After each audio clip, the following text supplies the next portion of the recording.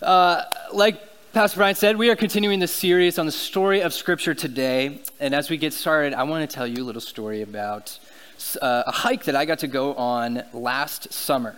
So last summer, my father-in-law turned 50, and he has a certain penchant for the Colorado mountains. And so a few of us got together. We went to hike a 14er, which if you're unfamiliar, is a mountain that is 14,000 feet or higher. There are a handful of those in the western United States. And so we did. That's him. Actually, my father-in-law, Tim. And when you're first starting out on the trail, it's basically just switchbacks for several miles as you're trying to get up into that. Oh, go too fast, go back. You're trying to get up into the mountain.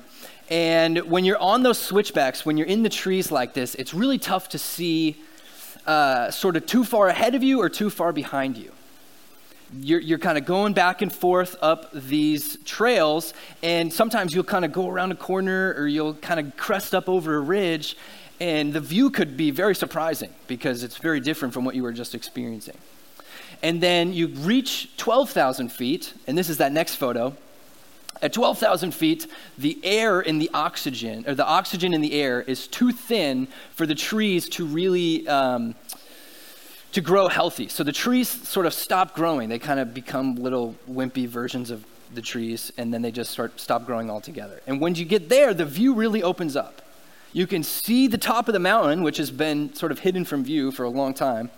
And you can see sort of across the valley and different things, and it really starts to be exciting. And then you make it all the way to the top, and you can see for miles and miles around.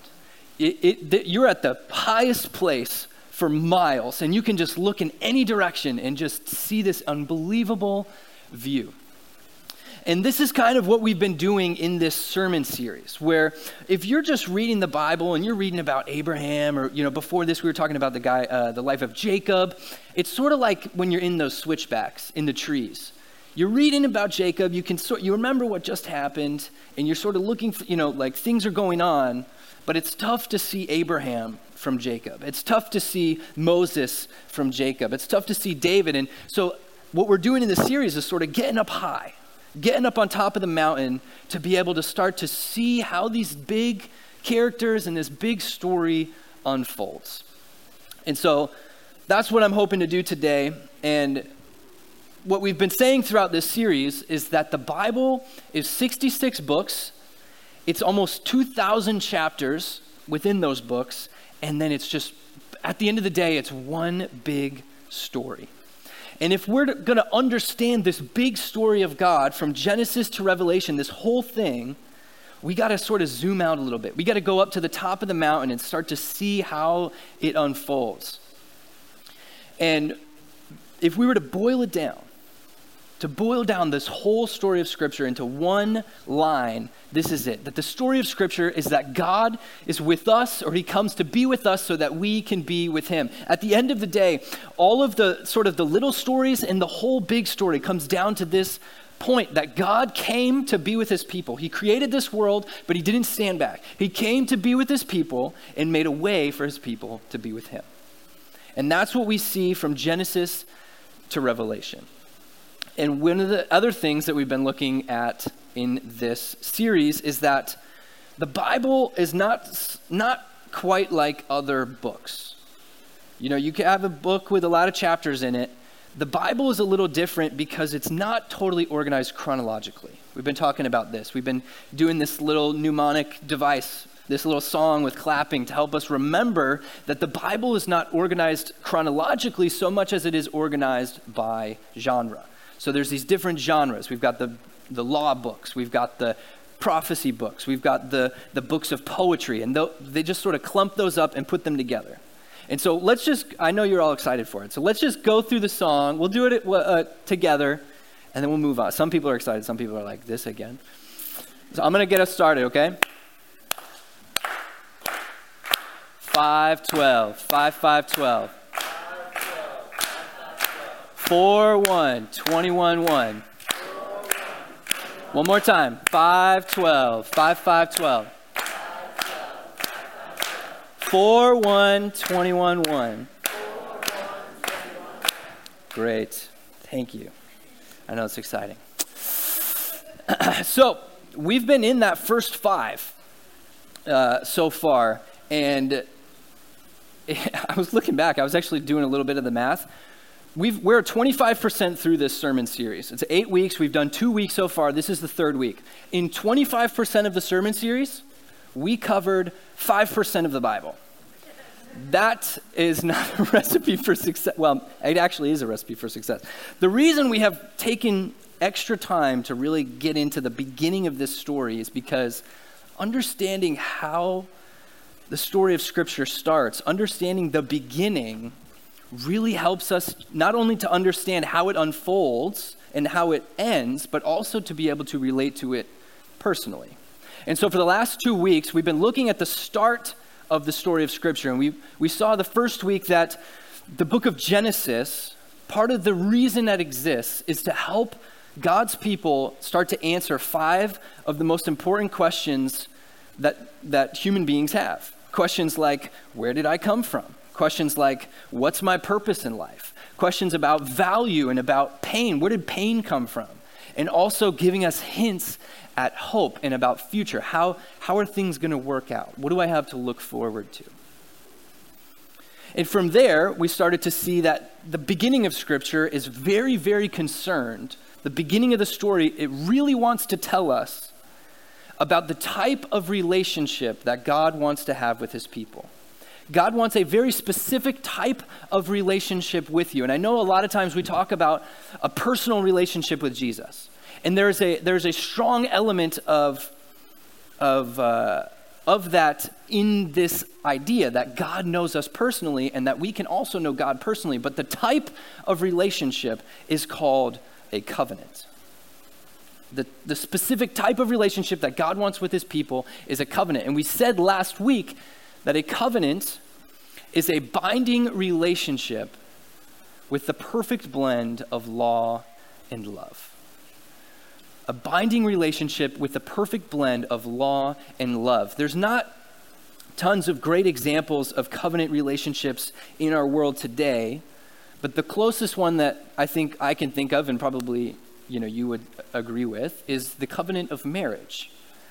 And marriage, it's sort of a good analog because we have this binding relationship element, right? On your wedding day, you come together and you say something to the effect of, till death do us part, I am going to stay with this person. This is going to be my spouse for the rest of my life. There's a bindingness to that you enter into.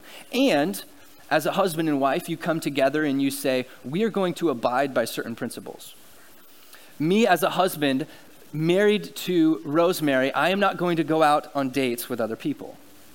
I'm not going to make huge purchases without having a conversation first. We agree to these sort of, you could call it a law, but these policies in that relationship. And because of that, it kind of unlocks this door for intimacy, for love, for greater connection.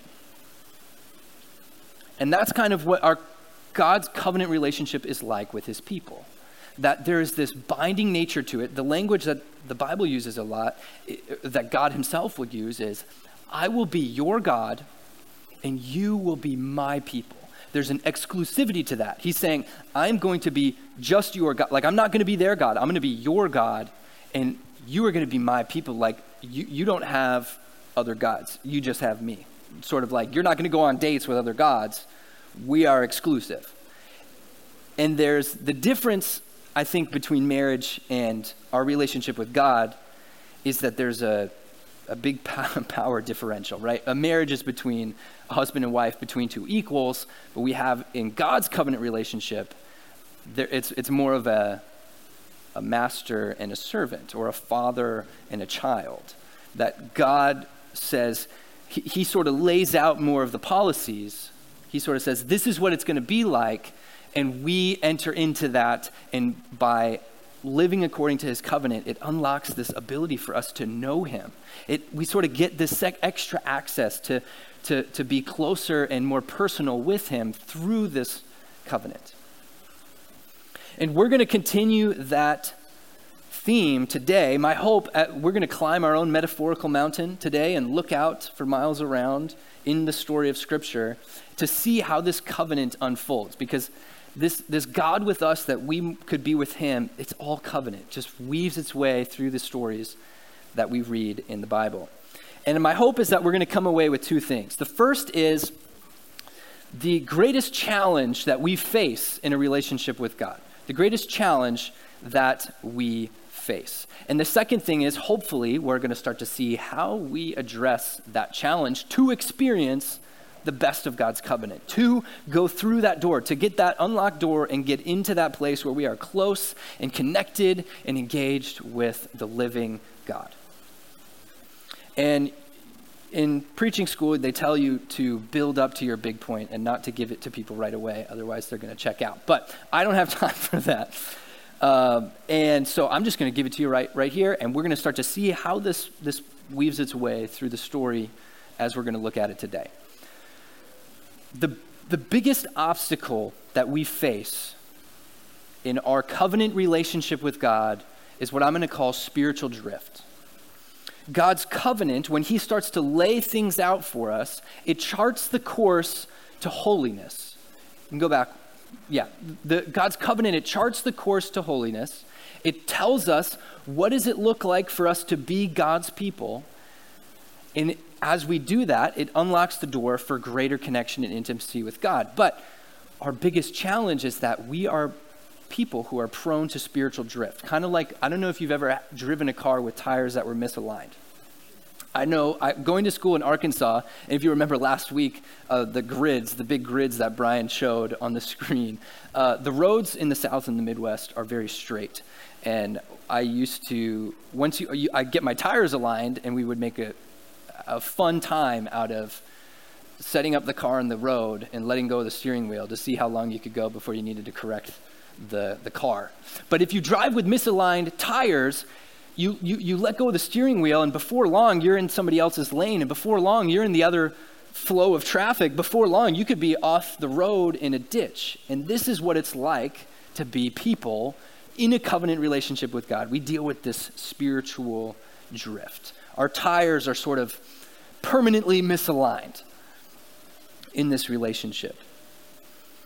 And so as we look into this story to see where does that come out and how are we supposed to deal with it, I want to pick up where we left off last week, which is with the man Moses.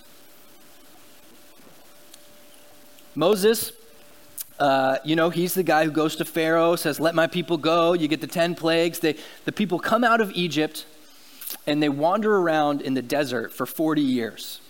God's bringing them to their land where they were promised to be able to have and inhabit and prosper.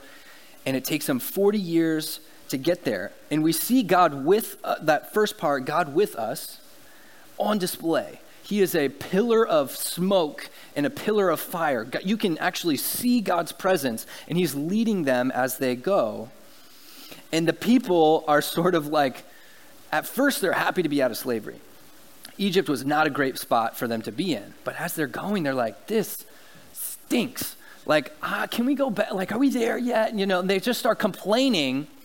And God's like, this is going to take a while. And so it takes 40 years for them to get through. The people start to be like, God's leading us this way, but kind of like, I don't like being in the desert. Like, I like having a house to live in. And so we see spiritual drift happening right away. And they get to the final 40 years happen. Actually, God's just sort of like, I need all of these complainers to sort of pass away and to raise up a generation of people who are actually going to appreciate me to go into the promised land. And they get there, and Moses hands off the leadership of the people to a man named Joshua. So now we're getting to the end of the first 5 books of the law and going into the next grouping of books, which are the books we might call the books of history. And so Joshua takes the people, they cross the Jordan River, and they go into the land of Canaan. And they have to actually conquer it. It's not an uninhabited land, but there are people there. And so Joshua's sort of rallying cry is be strong and courageous. And the people, they go through, and the whole book of Joshua is basically them just conquering the land, taking control of the cities that have already been built, very convenient. And they start to divvy up the land. And 2 times in the book of Joshua, we see God's covenant being renewed. God's covenant is renewed, and what we see really happening there is the generations are moving from one to the next. The generation that wandered in the desert is passing away, and there's a new generation who didn't wander in the desert. And God's saying, hey, I'm not just the God of your dad and your mom. I want to be your God, and I want you to be my person. And so maybe that's something that you just need to hear today. That, you've been a part of church, or you've been involved in Christianity, but it always sort of felt like this is my parents' church, or this is my parents' faith, and I'm just sort of here to make them happy. God is here saying to you, I don't want to just be their God. I want to be your God. And I want to have this relationship with you where we can be close. And so he renews the covenant. And Joshua, the book of Joshua, kind of seems like a bright spot. In terms of spiritual drift, the people are doing pretty good. But even in the book of Joshua, things sort of go out of hand. And I don't have time. There's tons of examples that we could look at to get into this. But even in the book of Joshua, even as the people are doing what God told them to do and conquering the land, there's still drift going on. But we get to the end of book of Joshua, and the land is almost completely conquered. Few things left to take care of. And now this is where the covenant gets renewed the second time. The end of the book of Joshua. A new generation is raised up, and Joshua gathers them all together, and he says, look, you need to decide. You need to decide today who you're going to serve. Are you going to be, God wants to be your God. Are you going to be God's people, or are you going to serve some other God? Are you going to serve the God that our ancestors, served when they were in Egypt? You have to choose. And they say, we're going to serve the Lord. And he's like, no, you're not. You're not good enough. You're not strong enough. You don't have what it takes. And they say, no, but we really want to double down. They say, yes, we want to serve the Lord. Yeah. And he's like, are you sure? And they say, yes, we want to serve the Lord. 3 times. They triple down on their decision. And Joshua's very solemn with them. He's saying, this is not a joke. So covenant is a serious business. You don't just enter into a marriage and double down and triple down, and then 3 years later, when you're like, man, I didn't realize how annoying they were. And you're like, I'm going to just go, see, who I can talk to at the bar. I'm going to just check out my options. Entering into a marriage is a serious endeavor. And entering into this covenant with God is similarly serious. And he's like, look, you got to protect yourself against drift. And so he sets up this big stone, and he says, whenever you look at this, you remember that you're in a covenant relationship with God. Kind of like when we get married, we have a wedding ring, and he says, whenever you look at this, you remember that you have devoted yourself to one person. But then the book of Judges begins. The time of Judges begins. And Joshua dies. The difference is he doesn't have anybody to hand off to the people of Israel to. Moses sort of handed the leadership over to Joshua. Joshua doesn't have anybody to hand the leadership over to. And so God is just going to be their God. God's going to be their leader. And the people start to drift. And it goes from bad to worse in the book of Judges. They actually have if you were to look at the start of the book in chapter 2, it's sort of a little summary of what the whole book is all about. And I'm not going to read the whole thing. It's a little bit long, but basically what happens is they conquer the land. Joshua sends all the different tribes of Israel to their allotted portions of land.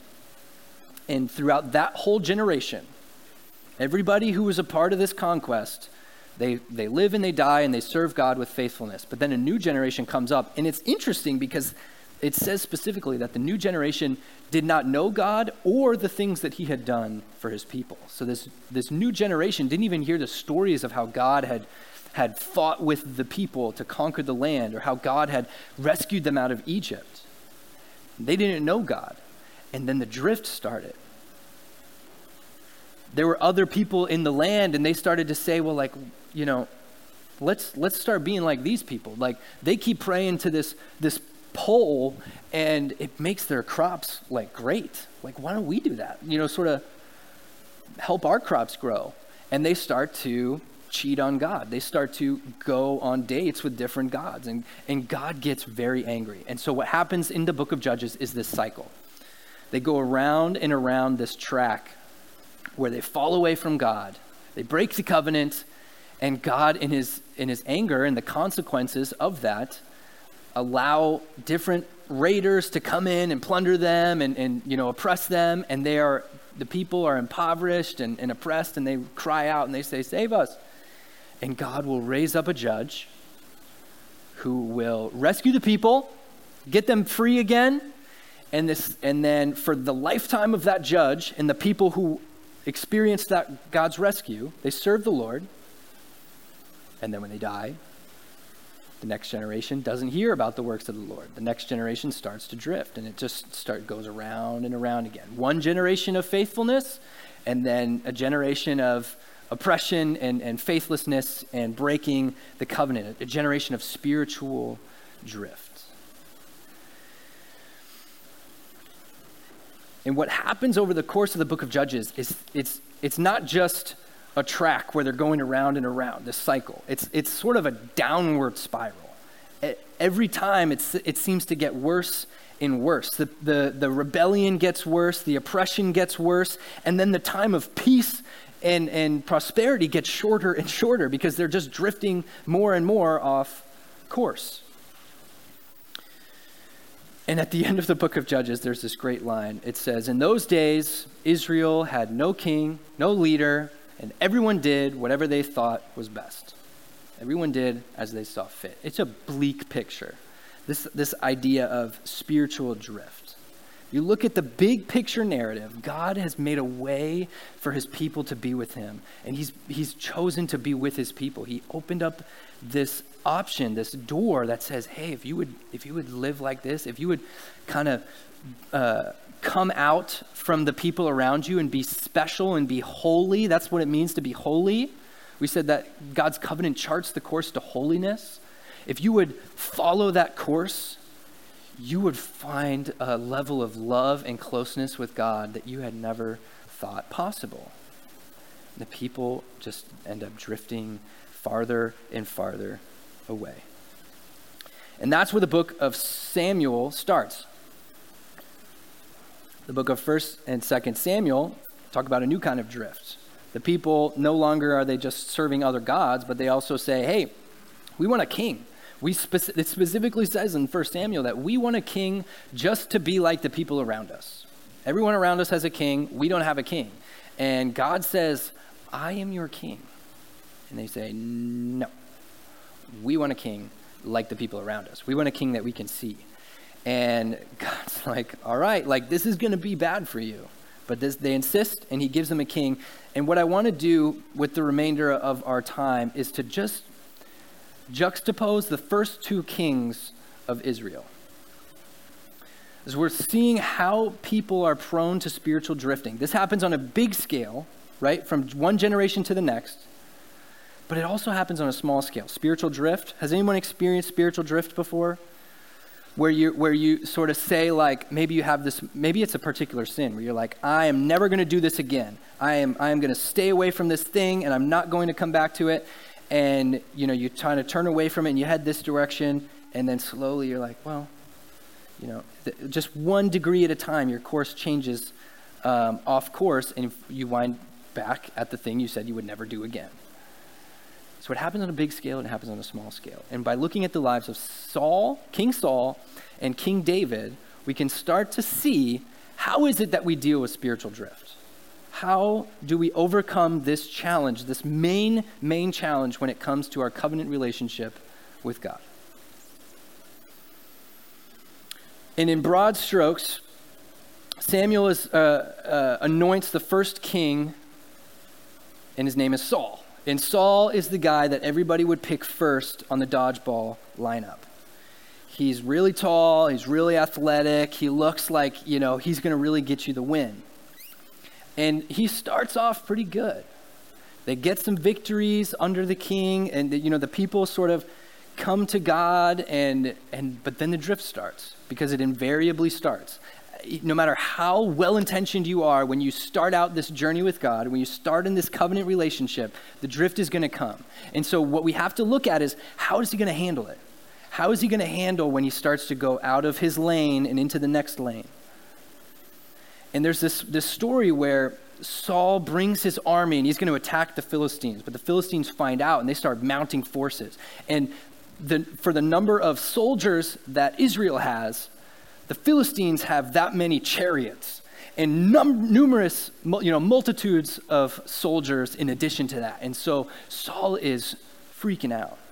And Samuel says, wait until I come back. I'm going to come back. We're going to offer the sacrifice to the Lord, and then we're going to go into battle, and the Lord is going to give us victory. And Saul is trying to wait, and he's looking, and his people are getting scared. His soldiers are freaking out, and they're starting to say, dude, I don't want to die. I'm going home. I'm getting out of here. And he sees his forces scattering, and he's like, now this is the moment. Drift is coming. What is he going to do? And he's like, I got to do something. And so he offers the sacrifice himself. And right as he's done, there up the road, it's very dramatic, there up the road starts walking Samuel. And he's like, what have you done? And Saul's like, you left me with no choice. He sort of deflects the blame. He sort of says, I had to do this so that we could win. So he goes on the defensive. When he gets confronted about this drift, Saul goes on the defensive. Saul says, it's not my fault. And Samuel's like, no, man, you got to own this. And eventually he does, and God continues to work through him, but it happens again. It happens again. There's so many examples in Saul's life where he just starts to drift, and as soon as he gets confronted with it, he goes on the defensive. He's like, no, you don't understand. There's a good reason for this, and if you had been here, and all this stuff. To justify his going off course, this spiritual drift. David, on the other hand, Scripture calls a man after my own heart. David, the one who read the psalm that Pastor Brian read at the end of our worship time. David's the guy who says, as when a deer is so thirsty and they're looking for that stream so that they can be refreshed, that's how much my heart longs for God. I want to be with God. I am for God. So he's starting off in this place where he's just all in. Yes.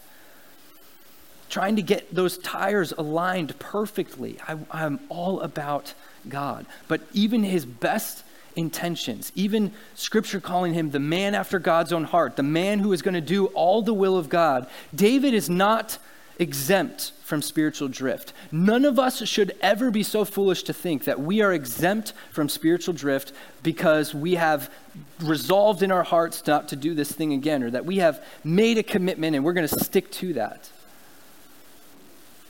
Because if you know, David makes some it would be sort of an insult to call it drift. David gets completely blown off course in the later part of his life. The time of year when the kings go out to war, Scripture says, David stays back. He's not supposed to be there, but he chooses to stay back. And while he's there, it's a sort of one-step drift. And then while he's there, he's on the roof of his palace just enjoying the day, and he sees this woman, and he desires her, and he calls her to him. He sleeps with this woman who's not his wife, and then he finds out that she's pregnant, and he finds out that she's married to a general in his army, and so he devises, he's drifting. He's getting blown off course, and instead of kind of from that one step, getting back on course, he starts to sort of, snowball out of control. And he ends up committing murder to cover up his adultery, to cover up his sin.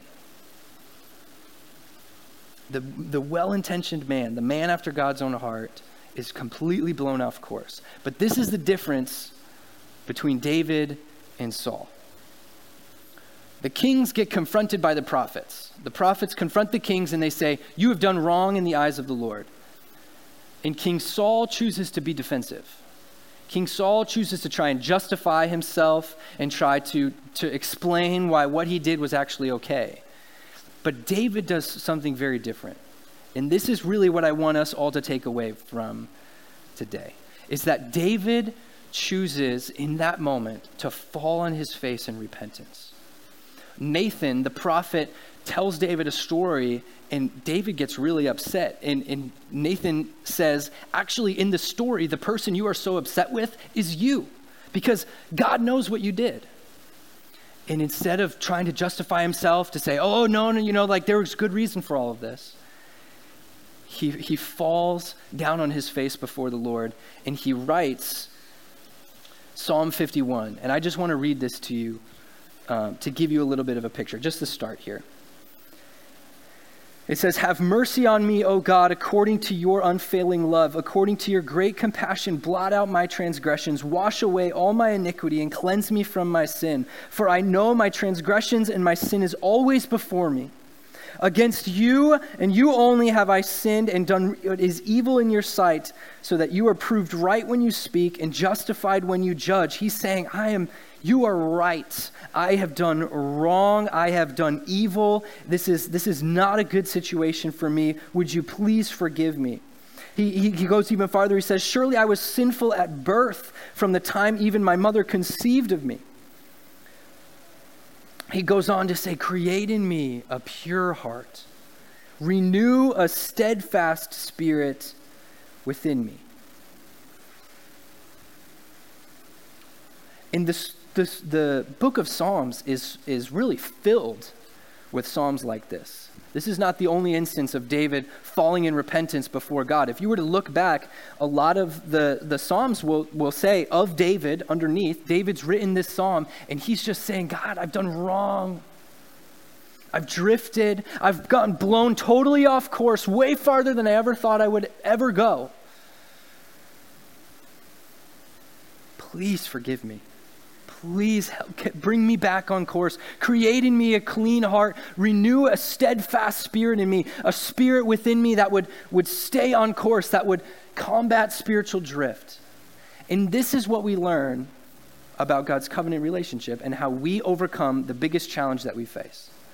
You don't overcome spiritual drift by trying harder.